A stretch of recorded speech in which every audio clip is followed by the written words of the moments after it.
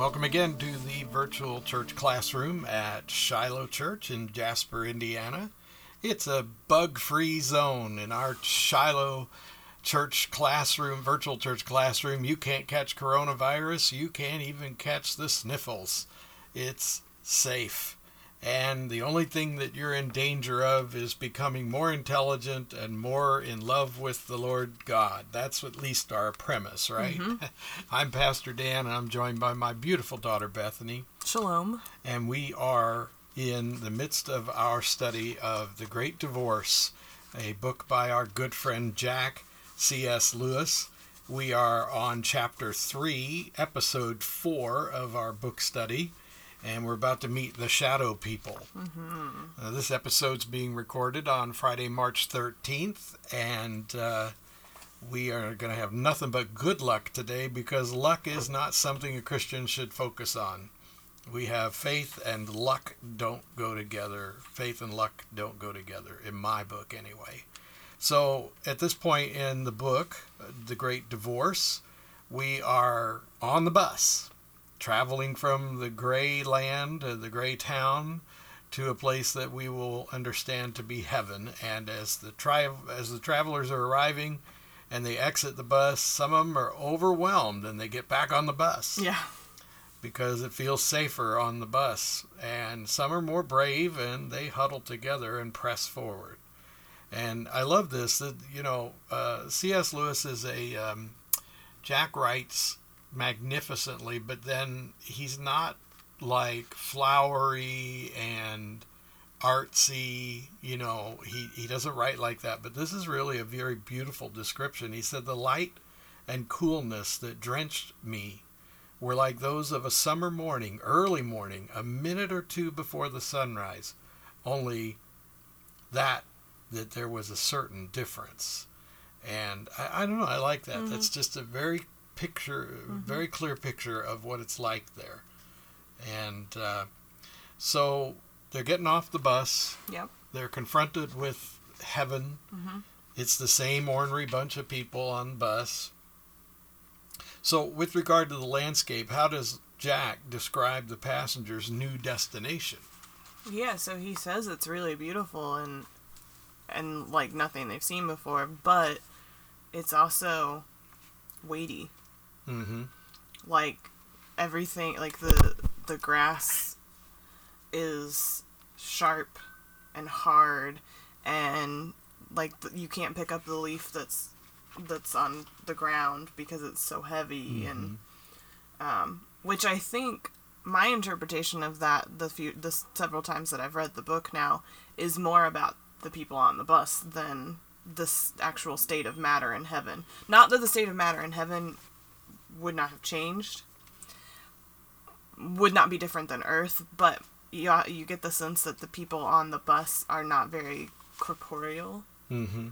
So when they're confronted with heaven, which is probably everything beautiful and wonderful about Earth, but like on steroids. Right.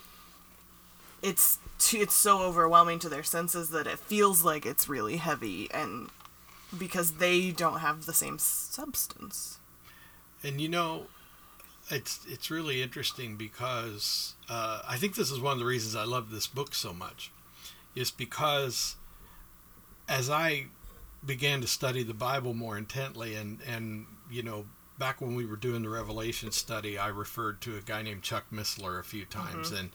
and Chuck's a little bit of a controversial character, and he has since passed away and is in heaven now, I'm sure. But one of the things I love is he had a very scientific mind, and mm-hmm. and he also was a brilliant theologian, and he basically said, one of the things you understand as you really study Scripture is that this isn't reality. That where we are now is not reality. This is a lot more like the images portrayed in the movie The Matrix. Mm-hmm. And that the reality is actually heaven. Yeah. And so then you read someone who no doubt influenced Chuck because he read everybody. Mm-hmm. But here we are listening to Jack say, yeah, I think that's how it is. I think that we think we're in reality and we think this is the way everything really is, but what we don't understand is this is a gray, minimalistic, muted version of reality. And when we leave this and enter into the real, it's going to be overwhelming. Yeah. Well, and I think you have evidence of that right in the Bible too, because you mentioned our Revelation study. And when John is describing the throne room, his descriptions are very similar to this. Like, which, just means that Jack knew his Bible. You bet. But it is very similar. Like, in Revelation, it talks about, like, how everything kind of looks like precious stones. And then Jack is describing, like, the grass being like diamonds. So, yeah, it's just our senses don't know how to handle it. And these people, I think especially, their senses don't know how to handle it because they're extra muted and lacking substance. They're comfortable in the gray world. Yeah. And we talked on the last episode about the problem of comfort. So you have to go back and listen to that if you're not sure where we're going with that. So this is a perfect transition. So let's use Scripture to get a picture of heaven. Okay. And then see if Jack has done a good job of using Scripture to make the point. So Matthew 6:20. What does Matthew 6:20 tell us about heaven? So Matthew 6:20 says, "But store up for yourselves treasures in heaven where moths and vermin do not destroy, and where thieves do not break in and steal." So I would say that means that heaven is protected. Yep. It's a place where nothing can be destroyed. How about Luke 23, verse 43? This one says, "Jesus answered him, 'Truly I tell you, today you will be with me in paradise.'" It's one of my favorite passages to quote. So, to me, that means that there's not a delay. Right. I don't know what else to say. Well, and that it is paradise. Like, it's not... Yeah, see, what I tell people all the time, and because I need to believe this, is if one of the ways I don't fear death, or the way I learn not to fear death, is understanding that if Jesus guaranteed this guy who was repenting at the very last moments of his life, paradise, well, I don't even know what paradise means, but it sounds like a good thing. Yeah. And so I can take comfort in knowing that when I die, it's going to be better than this. It's going to be paradise. But what I love about the Great Divorce is that it's telling us that the journey doesn't stop, that you don't stop growing, because when you become an eternal being, when you're born again, it's as though you start out like a newborn baby, and then you spend the rest of your existence growing up, which means that when you transition from this life to the real reality, then you continue that process. So it's paradise, but it doesn't mean that you won't still have to learn how to walk on the grass and learn how to, and which is exactly, I'm getting ahead of the story, but this is exactly what Jack finds out in his allegory. He's saying, that as you progress, you grow and mature and become more adapted to reality in heaven. And this passage is so precious to me because of that. So how about John 14:2? "My Father's house has many rooms. If that were not so, would I have told you that I'm going there to prepare a place for you?" I always like that because I just think it's really great. He's like, would I lie to you? Yeah. Yeah. You can trust him. You're take good. him at his word. And I used to have trouble because I prefer to take Scripture literally, and yet you do that with a liberally educated, critical thinking mind. You know what I mean? So it's like, okay, perhaps he's not talking about a house. I mean, I wouldn't want heaven to feel confining. I wouldn't want to be in a cell or a room. And yet I get the feeling what he's really saying is there's plenty of room. There's plenty of space. There's room for everyone, yeah. And if I were preparing a room for someone, if I had a guest coming, and I was preparing a room for them, I would probably want to put things in there that I knew that would be particularly meaningful to them and that would be particularly comforting to them. If I knew that you like a soft bed and a soft pillow and I really wanted to treat you special, then when I prepared a room for you, I would make sure it had a soft pillow and a soft bed. And if I knew your favorite color was green, I would make sure there were lots of rich green colors in there. So I read that passage and I think that what Jesus is saying is the Father is so looking forward to you being with him that he's preparing a room for you that's going to be a particularly particularly blessed space for you. Mm-hmm. And that's very comforting too. Mm-hmm. 1 Corinthians 2:9 says, however, as it is written, what no eye has seen, what no ear has heard, what no human mind has conceived, the things God has prepared for those who love him. So, we can't even begin to imagine what paradise is actually going to be like until we're there. Yep. Pretty cool. Hebrews 11:16. Instead, they were longing for a better country, a heavenly one. Therefore God is not ashamed to be called their God, for he has prepared a city for them. So, this is not our home. This is not our home. Don't get comfortable here. It's better there. And how about Revelation 21:1? You went there a few minutes ago. Now you do it officially. So this one says, then I saw a new heaven and a new earth, for the first heaven and the first earth had passed away, and there was no longer any sea. And then jump to 4. He will wipe every tear from their eyes. There will be no more death, or mourning, or crying, or pain, for the old order of things has passed away. And how about 22:1-5? Then the angel showed me the river of the water of life, as clear as crystal, flowing from the throne of God and of the Lamb, down the middle of the great street of the city. On each side of the river stood the tree of life, bearing 12 crops of fruit, yielding its fruit every month. And the leaves of the tree are for the healing of the nations. No longer will there be any curse. The throne of God and of the Lamb will be in the city, and his servants will serve him. They will see his face, and his name will be on their foreheads. There will be no more night.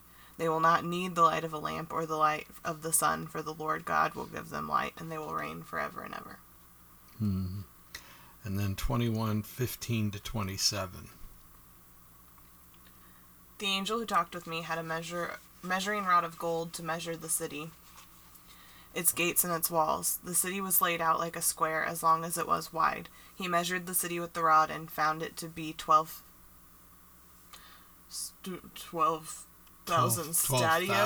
stadia in length, and as wide and high as it is long. The angel measured the wall using human measurement, and it was 144 cubits thick.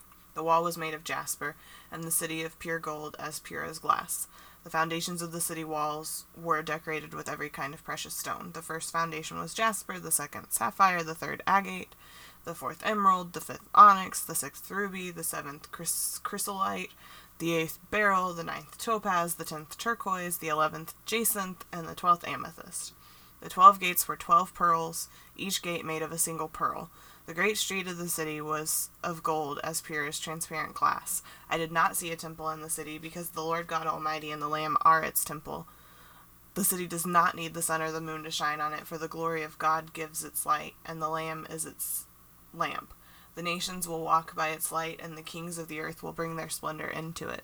On no day will its gates ever be shut, for there will be no night there. The glory and honor of the nations will be brought into it. Nothing impure will ever enter it, nor will anyone who has done what is shameful or deceitful, but only those whose names are written in the Lamb's book of life. Good. Thank you for reading that. And what does that tell us about heaven? It's purdy. It's expensive. Yeah. It's, and of course, when we were doing the Revelation study, one of the things we kept talking about was John's trying to describe things that no one's ever seen before. So he's doing the best he can with a limited vocabulary. Also, those are some massive pearls. Yeah. 1 gate per pearl. So it's like the biggest oyster ever. Yeah, I was going to say, I'd be a little frightened of that oyster. Yeah, we went the same place. Go figure. So once Jack steps off the bus, he finds himself in a space so huge that the solar system is an indoor affair by comparison. It gives him a feeling of freedom, but also exposure and possible danger. Why? Because it's infinity. and we can't comprehend infinity. It's kind of like when we were doing Mere Christianity and even Revelation, we were talking about how we literally cannot fathom an additional dimension. Yeah. Our brains aren't equipped for it. So he steps off the bus into infinity, and his brain stutters. Yeah. It's scary because he doesn't know how to deal with it because our brains aren't equipped for it. It's a really good answer. Thanks. Yeah. So what does Jack fully realize about the other passengers on the bus as well as himself, and how does it affect their interaction with their surroundings? Yeah, so he realized... covered that a little bit. I mean, I think, I talked about it a little when we first started the chapter, but he realizes that they're not corporeal. That he didn't know it when they were in the Gray Town, but once they get to heaven, he realizes that there's a lot of substance and matter around them, but they aren't substantive. Right. They're shadowy or ghost-like. Yeah. Yeah. Terrible analogy. If people remember the movie Ghost with Patrick Swayze, gosh, that's what, from the late 80s, or was it 90s? I don't know for sure. I think it might have been around the early 90s. Swayze, though. But I remember that he, when he realizes he's a ghost, he gets another ghost to explain to him how he moves things. Yeah. And I'm just picturing that right now. It's like they're having to deal with the fact that they have no particular impact on this environment because they're not physically part of the environment, but there is a way to direct their energy and move things. It's just not enough. So it's kind of an interesting thought. So even though the bus driver said that they can stay on as long as they please and never go back to the Gray Town, some of the ghosts become overwhelmed with fear and retreat to the safety of the bus. So how would Abraham have felt in Genesis 12 when God asked him to move his whole family without telling him where they were going? And how can the fear of the unknown cripple your capacity to follow God? Well, that question feels like it answers itself, but that's okay. It is all about the fear of the unknown. Like, because if we're scared about stepping out, then we're going to miss things that God has planned. Like, that God has a plan for us, but we also have the choice to stay home or do it, or give it over, and let him lead. And like, Abraham had to. We were just talking about that, weren't we? In the last episode, I was talking the difference between human being and a human doing. Yeah. Is the amount of risk you're willing to absorb. Yeah. And I think the people who get off the bus and jump back on are not willing to step into unknowns. Yeah. It's too scary. And the good news is that Abraham didn't do that. Or Abram didn't do that. Yeah, Abram was so really remarkable. And I think what's really cool is that he's the real expression of faith, because I've always felt that faith and courage are pretty much two sides of the same coin. They're both when you do something that doesn't make any sense. You're running towards danger when everybody else is running away from it. You're believing something that everybody else doesn't believe, and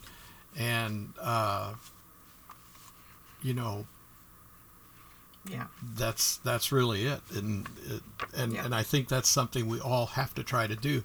And the thing is even the most frightened person does put themselves at risk to a certain extent. I remember that television show Monk. We used to watch it. It was really good.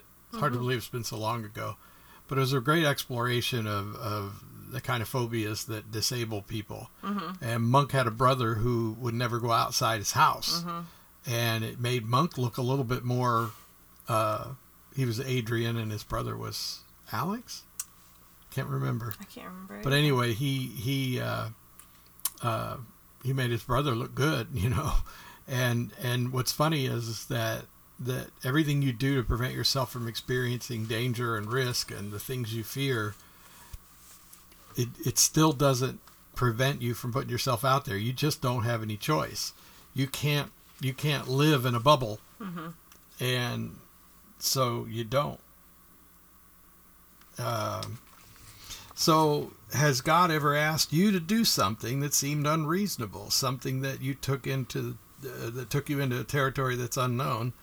And what if he asked you to refuse a long-awaited promotion or resist a longed-for relationship? What if he called you to a remote part of the world and asked you to release your children to serve him in a faraway place? And how would you respond? Well, that's a question for everybody, not just you, Bethany. So, I mean, think about things that you would rather not do. And I can remember when I went into ministry, I basically said, yeah, I'll do this as long as you don't appoint me to a place where I feel like my family might be in danger. I remember thinking that I had no desire to leave this country. I was content to just stay right here in North America. And, both of those have been completely exploded. And I have no regrets. But, there was a time when I said I was willing to do what God wanted me to do, but conditionally. Mm-hmm. And God seems to have allowed those conditions to be in place at least until God changed my mind and I didn't need those conditions anymore. And I think that's probably something that we all have to deal with, So, why was the respectable ghost annoyed? Because he doesn't think the other passengers should be around. He's just really disdainful of all the other people. He thinks that, like he talks about the management. Management let all this riffraff in. It must have been a mistake.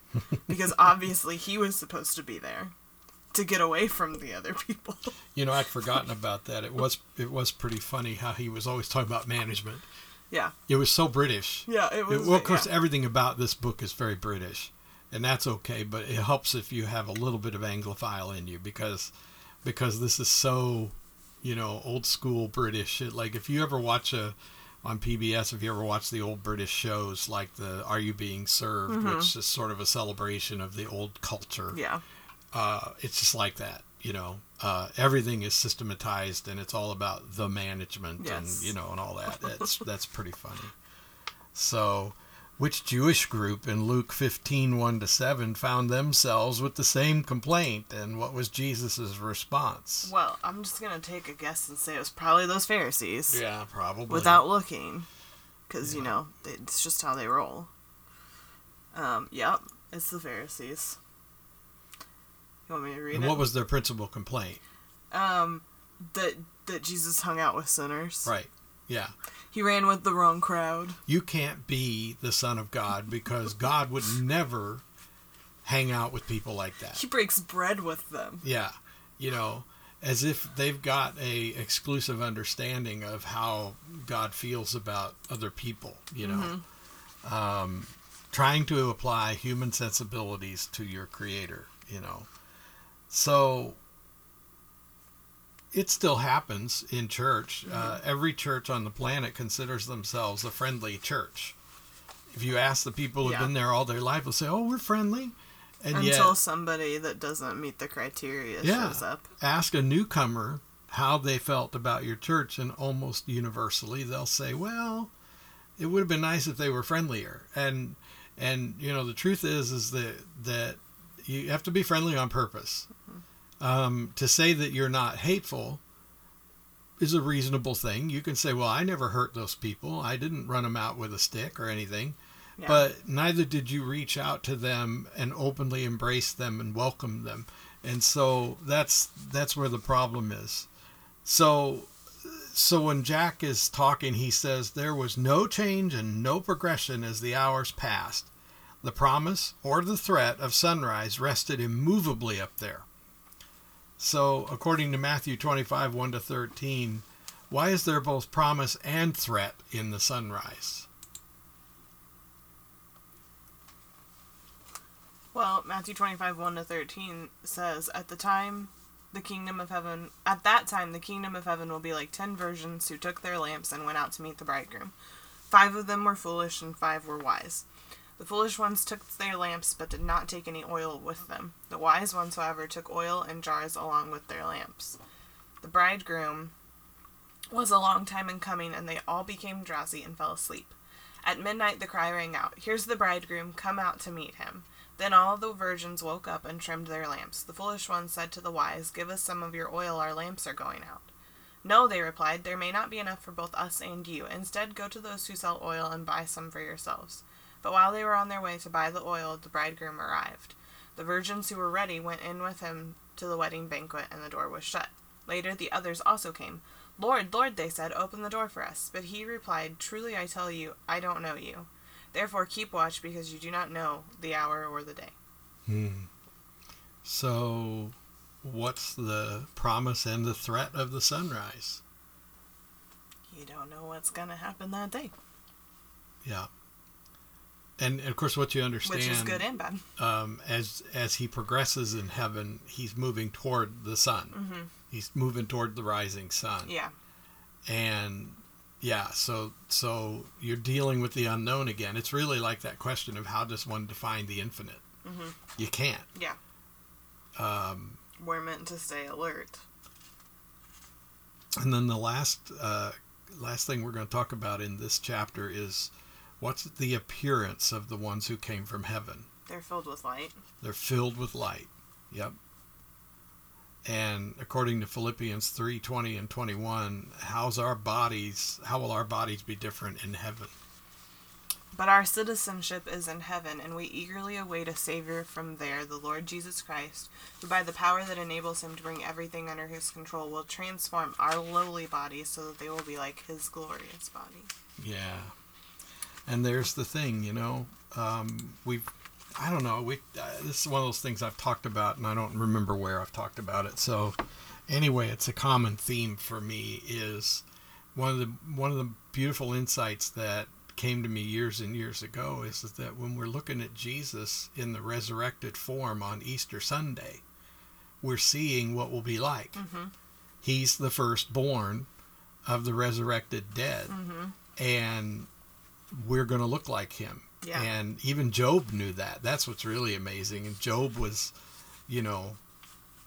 could have been as much as 4,000 years before Jesus, and he knew that one of these days he was going to stand face to face with his Redeemer, and he would be like him. Yeah.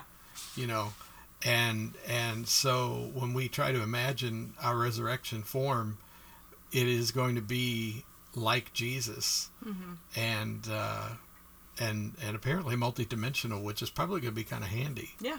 You might still get to ride that dinosaur someday. I don't know. Or walk through a wall. Yeah. Or just show up somewhere. Yeah. Like, oh, here I am. So, you won't ever be late. You'll never have to call Scotty to beam you up. Yeah. Ever. Well, there you go, friends. That is chapter 3, episode 4. And that's all we've got for you for now. I really can't begin to tell you how much it means to us to have you listening. It is a humbling experience, and we hope that you benefit from this. Thanks for joining us in the germ-free Shiloh virtual church classroom. And if you want to know more about Shiloh United Methodist Church, well, Shiloh Church, and you want to know anything about me, whatever, just visit shilohjasper.org. That's ShilohJasper.org. Pick up the app in the App Store. Just look for Shiloh Jasper and get connected with us. We hope you are blessed. For now, God bless you and goodbye. Bye.